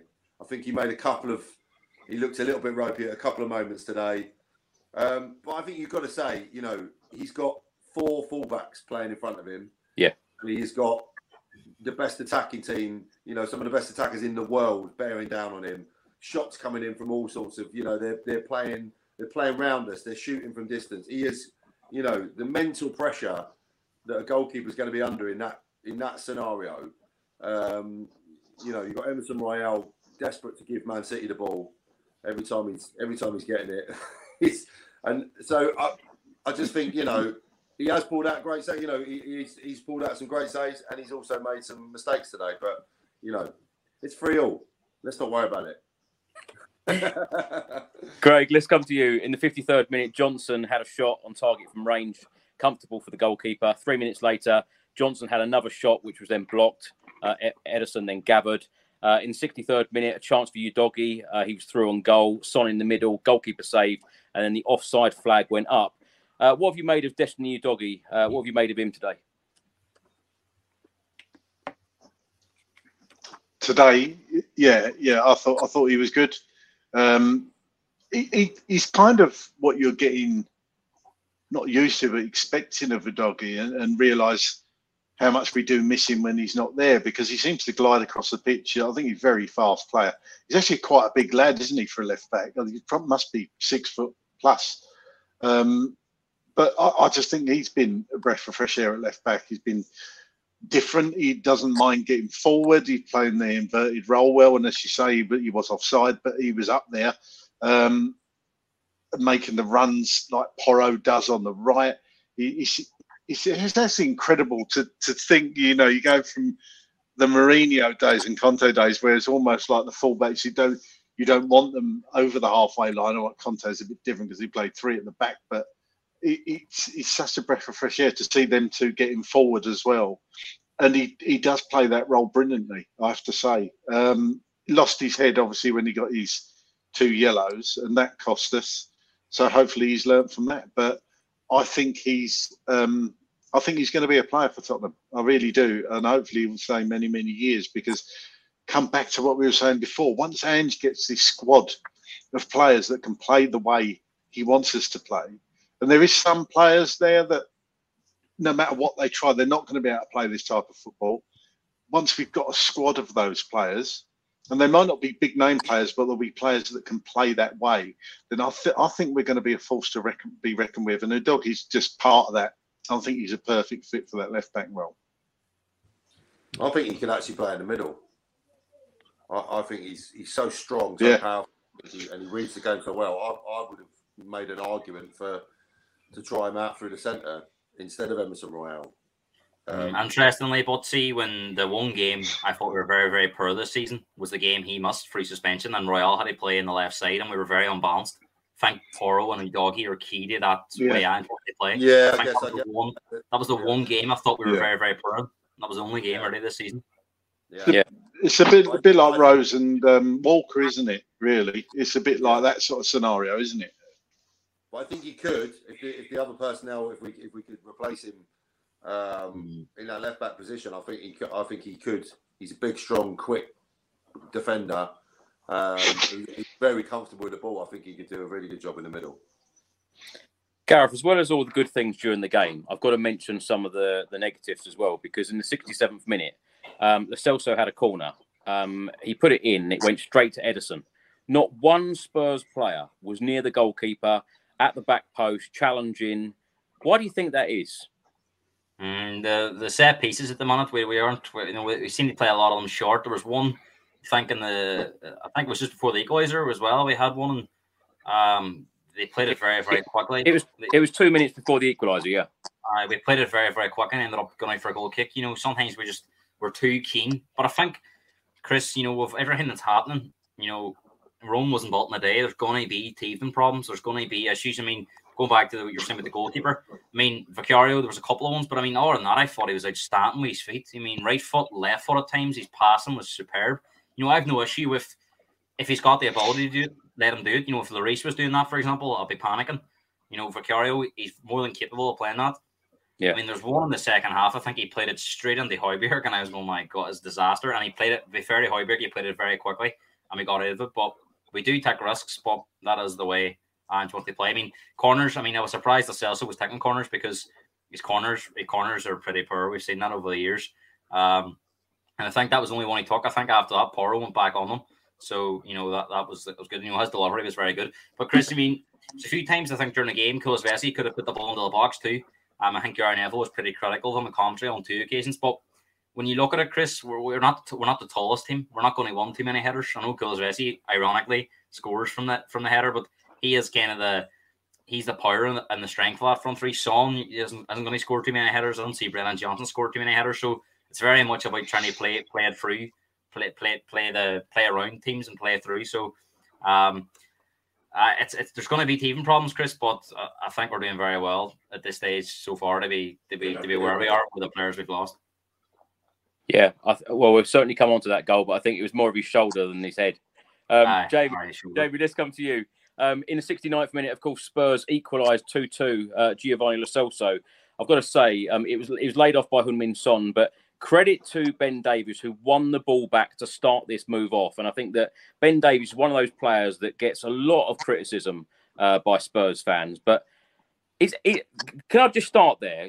Before we talk about the goal, is the criticism for Ben Davies, is it fair?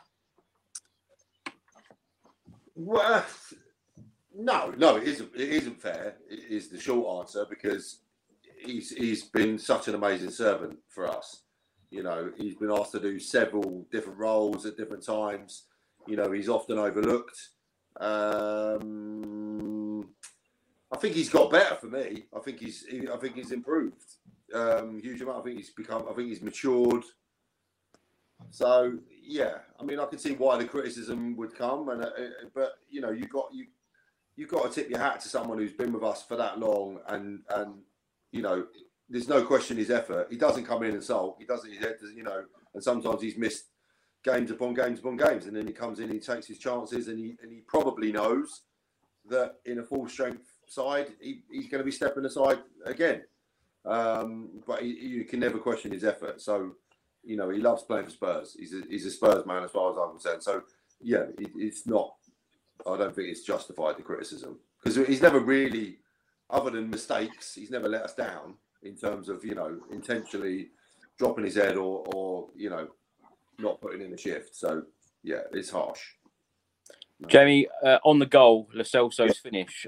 This is exactly what we want to see from the Argentinian international, isn't it? Because we haven't seen enough of this from him since we signed him 4 years ago.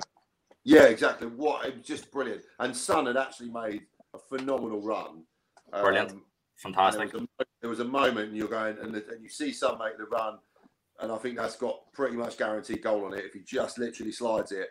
So, you know, but that's what you want. You want bravery, and you want courageous decisions in those areas, in that situation. And what a finish! You know, it's absolute pinpoint. You know, there's no room for error there, and it's just, yeah, superb. And like I said, moments later, he had another strike, which he caught so clear, and the technique on that was unbelievable, because the ball was actually moving away from him, and he's kind of adapted his body and managed to get a really clean, accurate strike on it. So yeah, brilliant finish, absolutely brilliant finish, thoroughly deserved as well.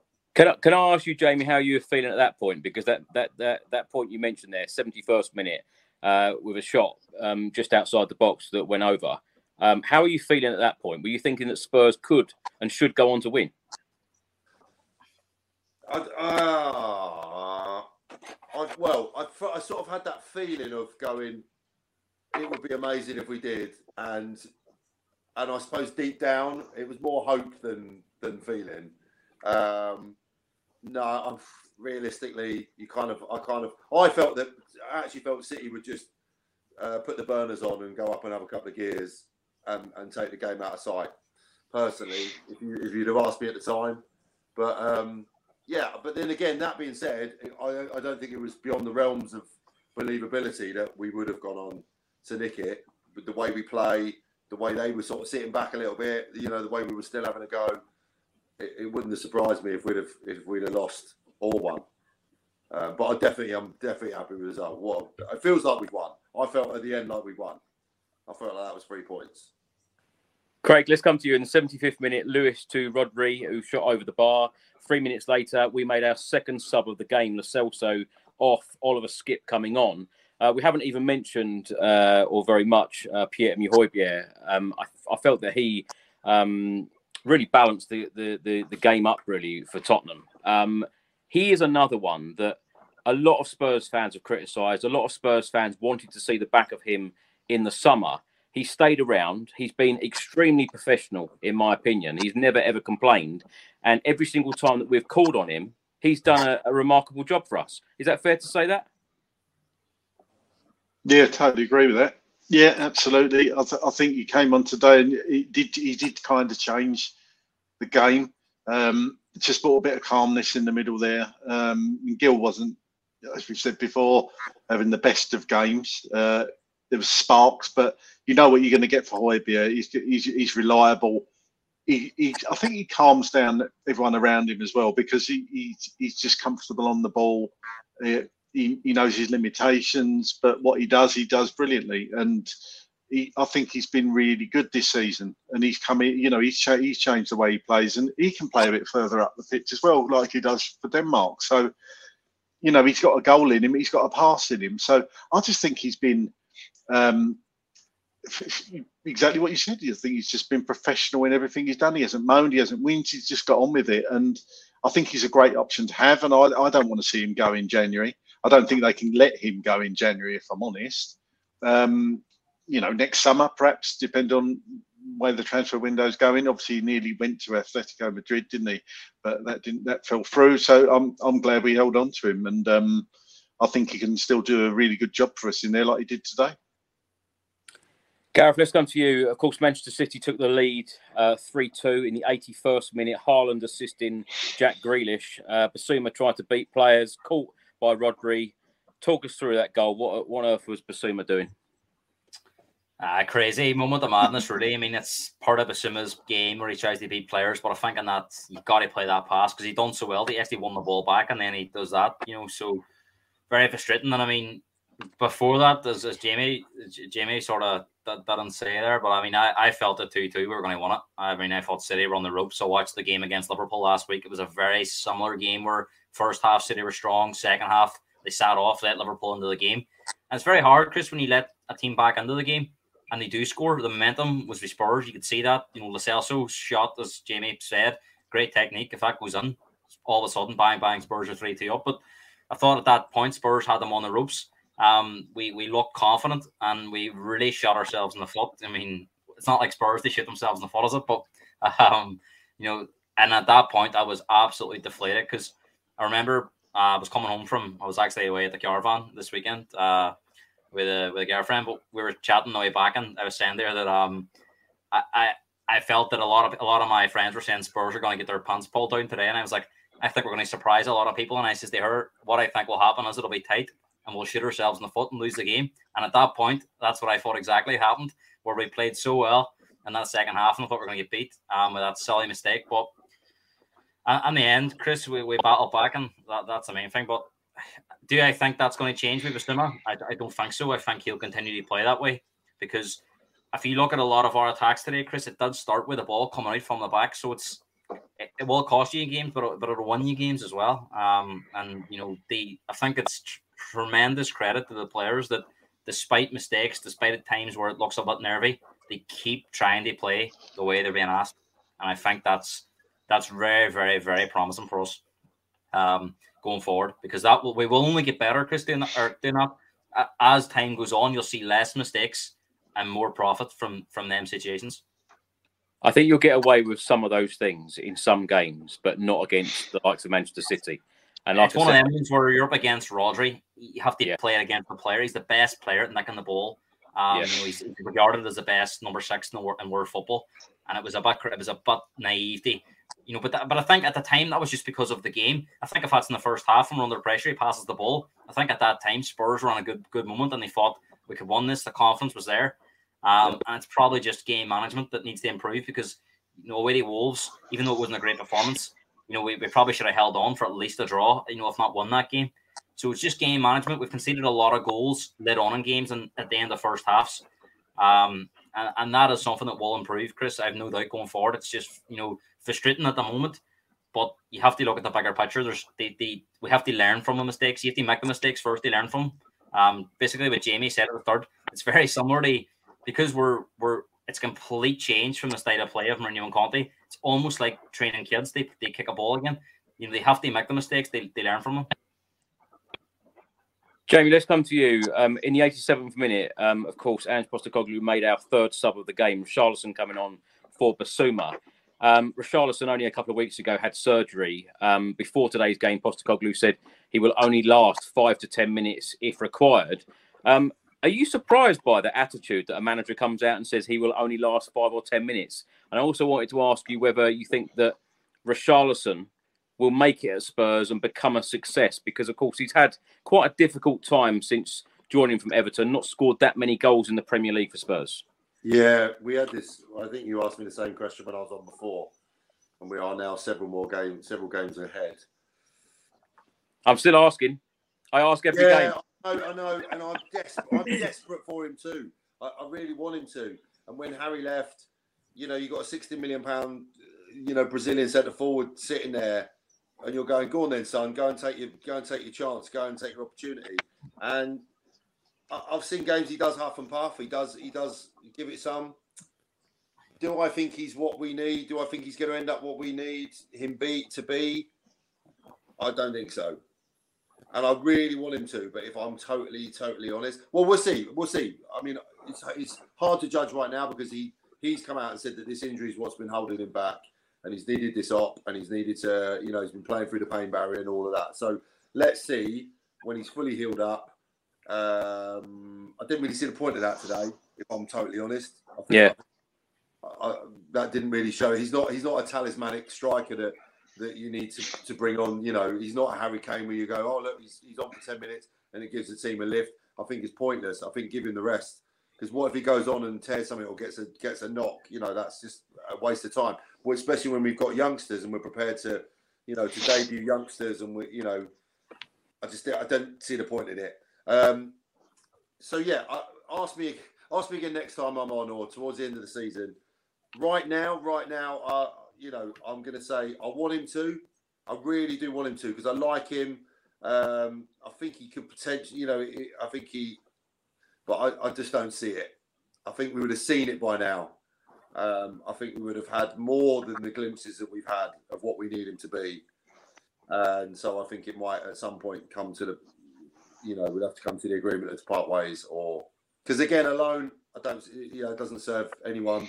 He's too experienced, he's too long in the tooth, and we need replacements quick. But we'll see how this operation turns out. See how he's healing up from this injury.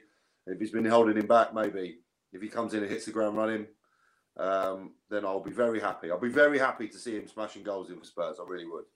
Jamie, just a quick yes or no. If Ange Postecoglou and Spurs were to get a decent offer in the summer for Richarlison, should they take it? What's a decent offer? Well, near enough our money back from the Saudi League. No chance. No chance. What? No chance we'll get the money? No chance. I think you'd be lucky to get 40 million from. No, but if they came in and offered 60 million, yeah. I think 50 million. I think for that money, you got to cut your losses. I think we've got a couple of decent players in and around. I think we could go and spend that. We've got Harry's money. With 50 million, because we've lost a top world class striker who's getting us 30 odd goals a season. Even in his downtime, he gives you so much more. Richarlison is not. He doesn't do that now. Is he ever going to do that? The answer is no for me. Jamie, it's an interesting one though, isn't it? Because during our 14 games, have you heard anyone say we're really missing Harry Kane? No.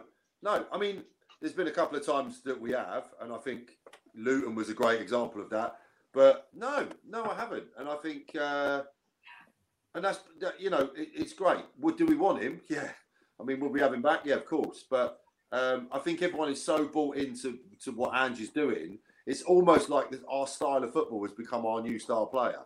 You know what I mean? It's not. So we've lost Harry. We've gone. That's happened. We've all cried. I still do cry over it a little bit, but I do it more silently now. And I wish him all the best. And I'm so happy to see him doing well. And what a top man. And I think he'll come home at some point. I do. I think he'll go over there, win some stuff, hopefully win the Champions League, and then go, I'm going home. And he can come back anyway. But no, I think because we've got such a talismanic manager who's come in and gone, this is how we're playing, and everyone's bought into the style of football, and it sort of united us a little bit. I felt that we've gone right. Okay, come on then. We've had some crap managers that we've not bought into for the last few years. We've lost Harry. We've got nothing to lose. Let's just follow this guy, and it's working out well. That's how I feel. We've all sort of put our arms around each other and gone. It is what it is. He's gone.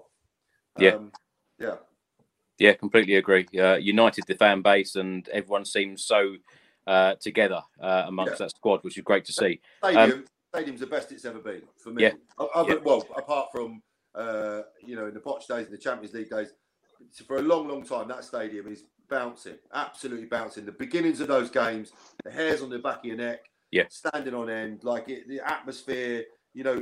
As Gareth, I think, said, we've gone into a Man City game today on a Sunday afternoon with the bare bones of a squad. We're signing up players in the pub around the corner, and yet I'm really excited for it. That's great. That's great. That's what it's about. That's what being Spurs fans about. The expectation and anticipation. That's it.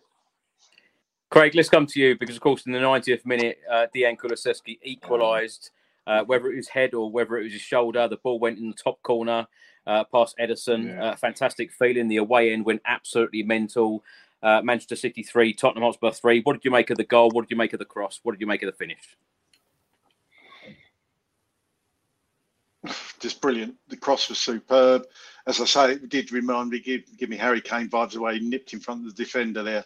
Don't really see Kulu getting many headers, for his height. It's quite remarkable, actually, that he doesn't get on the end of many crosses, usually because he's putting them in himself. But it was just fantastic. There was a little part of me that thought we were going to get that equaliser, to be honest with you. I was never like, oh, God. Because I think from history, just tell you that we never stop against City, especially. And there's always going to be that opening. And they did leave themselves open at the back there. And I think we got our just reward, especially in the second half. You can argue that we kind of edged the second half. I don't know what the possession stats were in the second half, but I just thought we deserved it in the end. And he was man of the match for me. And that just capped it off. And I just couldn't see him nicking the winner at the end. If anything, I thought, this would be poetic justice if Richarlison bangs him on a one goes in off his arse or something like that, and we get the win 4-3.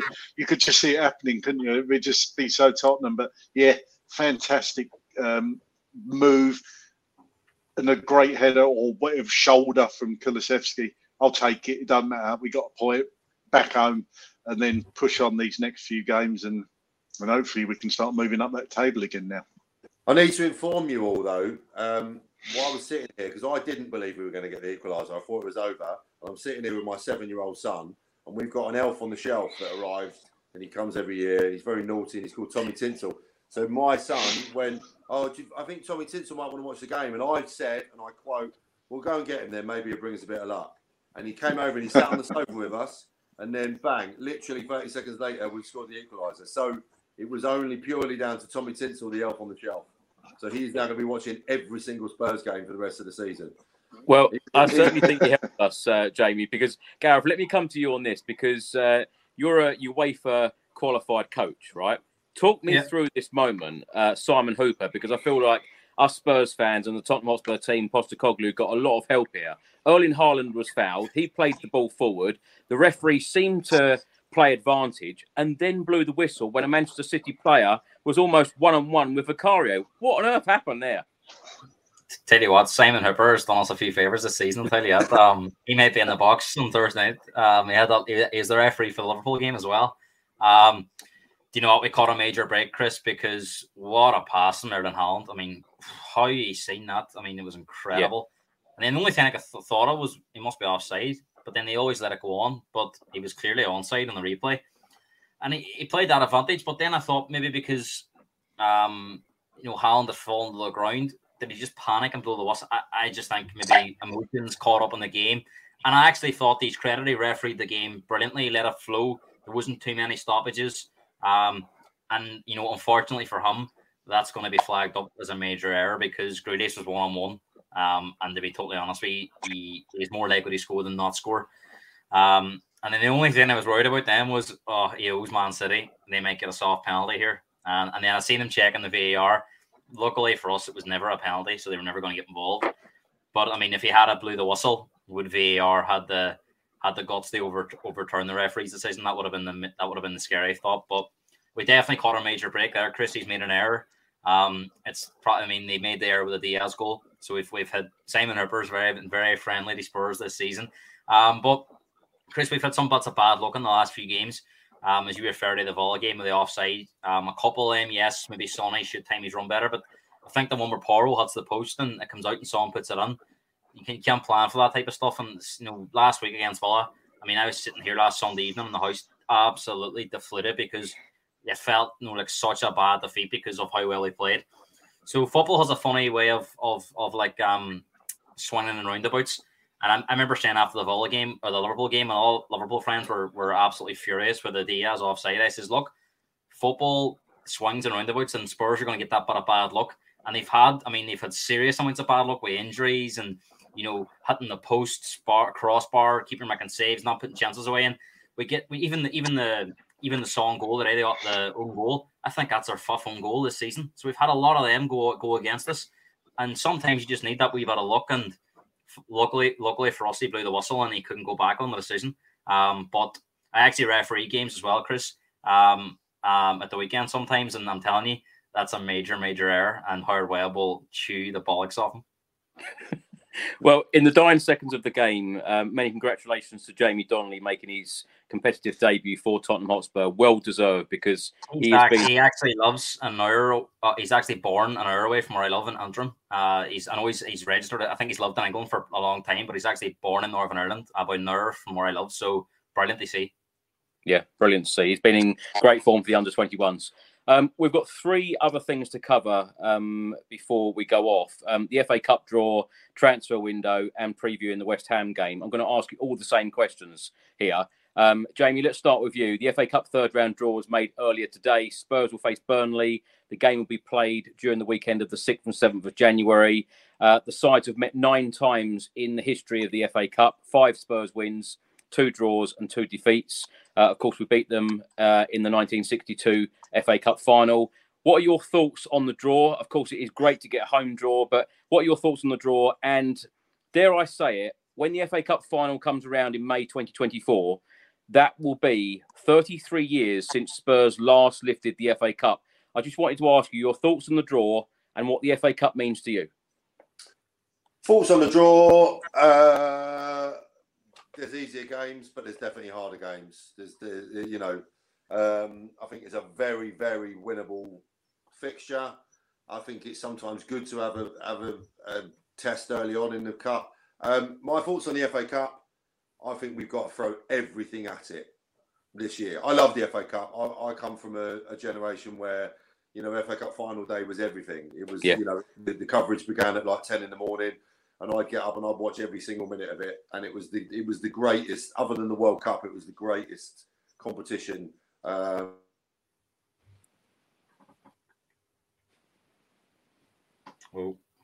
affiliated with the FA Cup. And it's been a long, long time. And I think if Big Ange could get us to win the FA Cup, I think that is massive. I think it's massive. And I said to you last time I was on here, I'm gonna create some enemies by saying I would substitute a top 4 finish for an FA Cup final win. I would. That day out, getting to Wembley, that cup feels a little bit, there was a time when we won it more than anyone else. And that cup feels a little bit like it's ours and we need it back. So I think he's got to throw everything at this competition. We've got no resting players. No, I know we did it against Fulham in the League Cup and all of that. And I understand. And I thought he was brilliant in his press conference, the way he came out and justified that in that he's got to have a look at players. He knows his squad now. He knows his players. I think.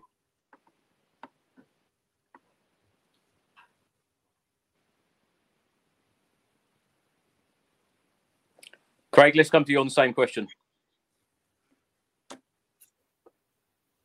Oh, it's on mute. I think I agree. It's there could have been easier draws, but I think there could have definitely been harder ones. It's nice to have a home tie for once. It's a winnable game. I think Burnley are going to be concentrating on staying in the Premier League. I don't think they're going to be going full tongue at the FA Cup, which I think we should. As for what it means to me, I've said on here before, it really is one of my earliest memories of Tottenham Hotspur and of football. That Saturday, having the FA Cup on all day was brilliant. Even though we won it in 81, 82, obviously I remember Ricky Video and everything. The first one I really remember was 85. I think it was Liverpool Everton, and Gary Lineker scored for Everton first, and then Liverpool went on to win it. But it was always a memory of the childhood. FA Cup final day was was massive. It was one of the biggest days in the sporting calendar for me. So, and obviously we've got that long history of winning the FA Cup 8 times. We were the record holders at one point. Obviously that's been overtaken now, but we're long overdue of winning that FA Cup, and I would just love to see us lifting that trophy again, and seeing Sonny lift the FA Cup at the end of the season was just be absolutely fantastic. No two ways about it. Well, to put it into context, Gareth wasn't even born the last time we lifted the FA Cup, so it's way overdue. You want to see silverware lifted, don't you, Gareth? Tell you what, Chris, I've been starved of it. Usually the lucky ones. People say to me, you didn't have to live through the awful 90s, but at least they won trophies. They won the Cup in 91. They won the League Cup in 99. I've only seen this. I was born in 97, but I was only a toddler, really, when they won the League Cup in 99. So realistically, the only one I remember is the 2008 League Cup. And for the players that we've had, really, really underperformed. In tournament and cups, a lot of finals, semi-finals we've been beaten on. So, Chris, I mean, the draw for me, it's a dream draw. I think Burnley will rest 11. I can see them going with a B team. I think that's going to be Burnley are not going to even think about that. They're on a scrap to stay up. And I would rather play a Burnley second string than a championship team that will come and, you know, they'll see it as an opportunity. I think Burnley will just want the game out of the way, and I think we probably will rotate a wee bit, but I still expect us to go semi-strong. And I think the Fulham game was a big learning curve, not to make as many changes. And I'm sure he'll learn from that. But I think as well with these injuries that we've had, I think he'll trust a lot more of the players now. And the players that come in have had game time. I think that Fulham game was basically their first game of the season, some of them, and they weren't up to speed. And we were punished, weren't we? So I'd imagine we'll get through that pretty comfortably, Chris. With Arsenal drawing Liverpool, you're losing one of the top. Everyone's referring to them as the three best teams: Arsenal, Man City, and Liverpool. You're losing one of them already. Who knows what are? I often say, Chris, I think the draw wins you the cup. Sometimes, obviously, when it comes to the crunch times, you have to turn up and beat a big team. But you can nearly get to a semi-final without playing a top team. So hopefully, we get a few favourable draws, and when the time comes, semi-final, final time, we're there and we're ready. It's imperative we get back into the top 4 too. So I do think we shouldn't just completely focus on the FA Cup. I think there's an opportunity, Chris, this season. If Man City aren't at the races, Gary Neville alluded to it that after a treble winning season, it's very difficult to get going again. No team's ever won the league 4 times in a row. So I do suspect that there will be a lower points tally in the league this year. And if that is the case, when we get our players back, if we're coming into this Christmas period, within touching distance, no reason why we can't challenge. I would like to see us do that because I think, next season Man City will be stronger. And regardless of us being stronger next year, I think if City are at it, it's very difficult for anyone else. So a lot to look forward to, Chris, coming up, as you say, with games. So I'm very, very excited. I haven't been this excited for a long time. As good as it was under Poch, I think we're playing even better football now. I really do. I think this is going to be a real roller coaster for us over the next, for God knows how many years he's here. But I'm absolutely buzzing with Spurs, and it's just great to see how we're playing and everyone being united. I mean, the games this year I've been at, Chris, unbelievable. Jamie, let's come to you. We're 28 days away now until the January transfer window opens. Yeah. What do Spurs need to do in the January transfer window? And let me just say, in my opinion, I think that we would have probably let 1 or 2 go. But with the amount of injuries that we've got at the moment, I doubt anyone will leave in the window. I don't know whether you agree or not. But what does Spurs need to do as an absolute minimum to really back Ange in order to try and get Champions League football? Because I'm sure that is the end goal for this season. Yeah. What do you mean? Specific areas that we need to strengthen in? Or... Yeah, positions. Yeah. Yeah, I mean, I think another defender. I think another central defender would be. We've learned. We should learn our lesson from where we're at now. We shouldn't be in a position where we're playing. Those 4 at the back. So I think Van der Ven has been superb, but we've got to have quality. I think the main thing we can't do, we mustn't do, and I don't think he will, is panic. We've got to bring players in that we're not putting sticky plasters over stuff. We've got to bring players in that are going to build and strengthen. I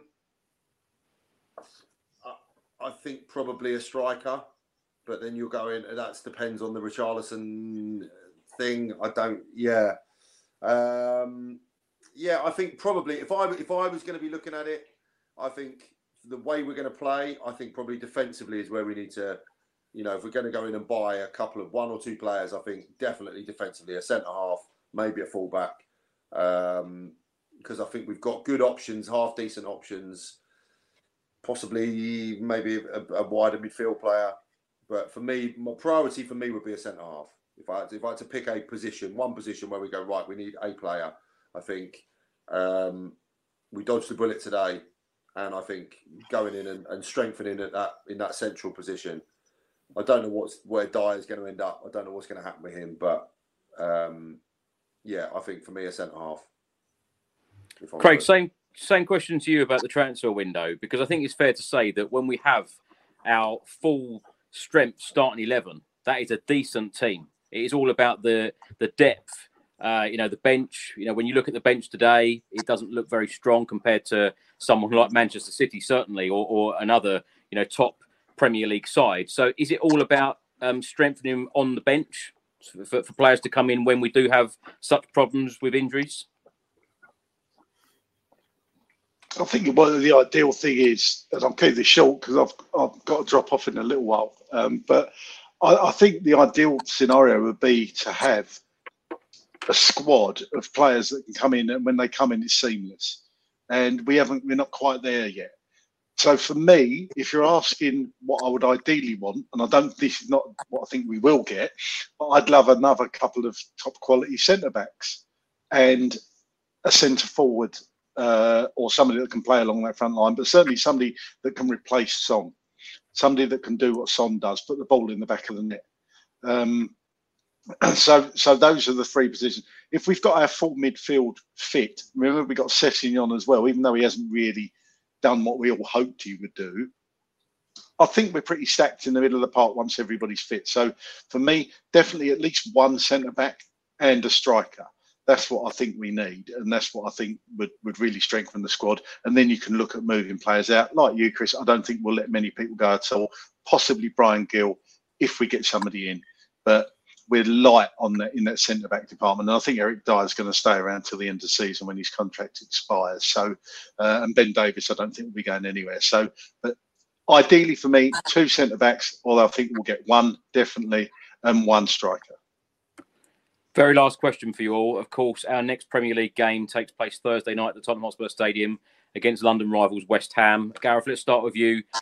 Very simply, do you think Ange Postecoglou will change the starting 11? And what's your score prediction? I think Højbjerg will come in for Brian Hill. Now, I think that's Romero will come back, and he's obviously his suspension's up. So I think Romero will come in, Højbjerg will come in, Kulusevski will back onto that right-hand side, and we'll have that front three of Kulusevski, Son, and Johnson. Look, West Ham are going to be very compact. They're not going to open up. We know what David Moyes' West Ham teams do. So it's about being patient, taking our chances. If we can get an early goal, Chris, I think we'll be comfortable. This game's going to be so different to Man City. Whereas I think today we were very clinical. If we're as clinical as we are on Thursday, I think we'll wipe the floor with West Ham. I think it's only a matter of time, Chris, before we do absolutely smash somebody 4 or 5-0, because we're creating the chances. So, well, that's West Ham. I don't think so. I think they'll be pretty compact and make it difficult. Chris, as long as I've already said this season, it's because it's his first season. Of course, I only won games, but I'm more interested in the style of play, improvement of players, how we're getting on, and winning obviously is key. But I have every confidence we'll beat West Ham. Chris, I actually think we'll win every game between now and the new year. I think we'll win them all. I think we're getting players back as well. Romero's back. Richarlison will give us more depth. I'm not his biggest fan, but I do think it gives us something different. If we can upgrade on him at the end of the season, if we can get him out and get somebody on better, happy days. If not, I think he's a decent backup. So no, I think that result today it takes the pressure off on Thursday night, because if we had got into that game having lost 4 in a row, and say for some reason we battered West Ham and didn't win, or lost, for example, all of a sudden we've lost 5 in a row. I think that breaks the duck now, and I expect the result. I expect us to start picking up points, and I do think we will. It's going to be a good end of the year. So score prediction, Chris, 3-1 Spurs. Yeah, as you said, it would be great to have Romero back. I'm going to go for a 2-0 win. Jamie, what are you going to go for? Yeah, I sort of agree with Gareth there. I think the same changes will be made. I think Højbjerg, I think Brian Hill will step aside. Romero will and has to come in. Yeah, I don't think they'll live with us. I'll be honest with you. I don't think they'll live with our attacking, our pressure. I think we can apply that pressure that we've applied in the right areas that we did today. We rode our luck a bit. Kulusevski, if he's at it like that, I don't think West Ham will live with it. So I'm gonna go for a 3-0. I'm gonna go 3-0 Spurs. Yeah, I don't think they'll score either. Craig, what are you going to go for? Good. I'm going to be very quick because my dinner's just arrived. So I think we're going to win 3-1. I think we're going to steamroll. I always said that I think we'll steamroll some team, and I'd just love to steamroll West Ham. They don't think that Antonio playing. I know Bowen's back, but Antonio, I think, is still injured, and he's always been a pain in our side. So I'm going to say 3-1 Tottenham. I think West Ham will score, but I think we'll get the job done, and hopefully it will be a convincing win because we owe them one West Ham. I don't particularly like us playing West Ham. They've always been one of those, the first team to win at the stadium. So I think we owe them one back. So 3-1 Tottenham. Well, Craig, thanks so much for joining us this evening. Where can people find you on social media, and what are you up to at the moment? I'm just watching Spurs and getting ready for Christmas like everybody else. If you want to follow me on Twitter, it's at Dearman9. That'd be lovely. And just a little plug for Jonesy. Matt just give me this lovely shirt, this Bale 11. If you want to get a shirt like this, they are brilliant. I think he's on Instagram. I think he's _starting_XI, and you can order your T-shirts on there. We'll make one up. They're really good quality, really wash up well. I love this one, so thanks, Matt. And see you all again soon. I think I'm on against Everton later on in the month near Christmas. So let's hope for a bit of Christmas cheer then. Just talking about those T-shirts, we're actually unbeaten when Ricky Norwood wears them, when I wear them, and when you wear them, Craig. So I think we should all get one. Gareth, thanks so much for joining us. Absolutely. What are you up to at the moment? Where can people find you? You can find me on the at Gareth SPURS. Doing obviously lots of podcasts. Doing my own podcast, 12-man podcast in Ireland. A lot of rival fans come on. It's great we have a big game. We get opposite fans on from around the town, and we do a preview show. We look at all the Premier League games. Obviously, there's not a great appetite for Spurs in Ireland, so it has to be very balanced. So we talk about all the Premier League football. And I'm actually on Holly's podcast next Sunday, I think, after the Newcastle game. So I'll be on hers at times as well. So you'll find me on loads of Spurs content. I'll obviously be on yours too, Chris. So great podcast as always. Thanks for having me on. I was delighted to come on after a Man City game because I've got a really bad record, Chris, on your channel for some reason. So I know maybe that was down to previous coaches. But good to be back on after a good result away at City, and hopefully now we can pick up the points. And I'm looking forward to going to Bournemouth on New Year's Eve. So delighted. Up the Spurs, and we go marching on. Well, thank you, Gareth. And Jamie, you've got an unbeaten record on this podcast, so you can keep coming. Well, although I haven't won yet. This is two appearances, 2 draws. So hopefully next time it'll be a victory. I'm back on, I think, on the 28th. So fingers crossed. Jamie, what's next for you? I got again. I can now tell you what I've just announced, but I can't tell you what else is coming up because I'm just always shrouded in NDAs. I'm not allowed to actually disclose anything. But it's the first year actually in several years I've been at home for Christmas. So I'm just, I've got some gigs and I'm comparing and hosting a couple of events over Christmas. And then I'm starting to film something in the new year, which is exciting. So, and then, as I said, I made my announcement yesterday. They released it in the press. So I can say that, House of the Dragon is happening. It's real. I'm in it. Well, it's not real. But yeah, it's there. I was in Variety magazine this morning. A working class oik. Turning up and waking up on a Sunday morning to find my name in Variety magazine was pretty special. So, yeah, it's going to be a nice Christmas. Jamie, good luck with that second season. I absolutely loved the first season. Can't wait for the second season. So, best of luck to you. Great show. Yeah, no, it's all, you're going to love it, mate. You're going to absolutely love it. It's I can't say too much, but it's going to be worth the wait. I promise you. Well, Jamie, Craig, Gareth, thanks so much for joining us this evening to talk about Tottenham's draw at the Etihad Stadium. Of course, we look forward to perhaps getting back to winning ways on Thursday evening against West Ham. We will see you then. Thanks for watching, everyone. Thanks for listening. And until the next time, come on, you Spurs. Come on, you Spurs.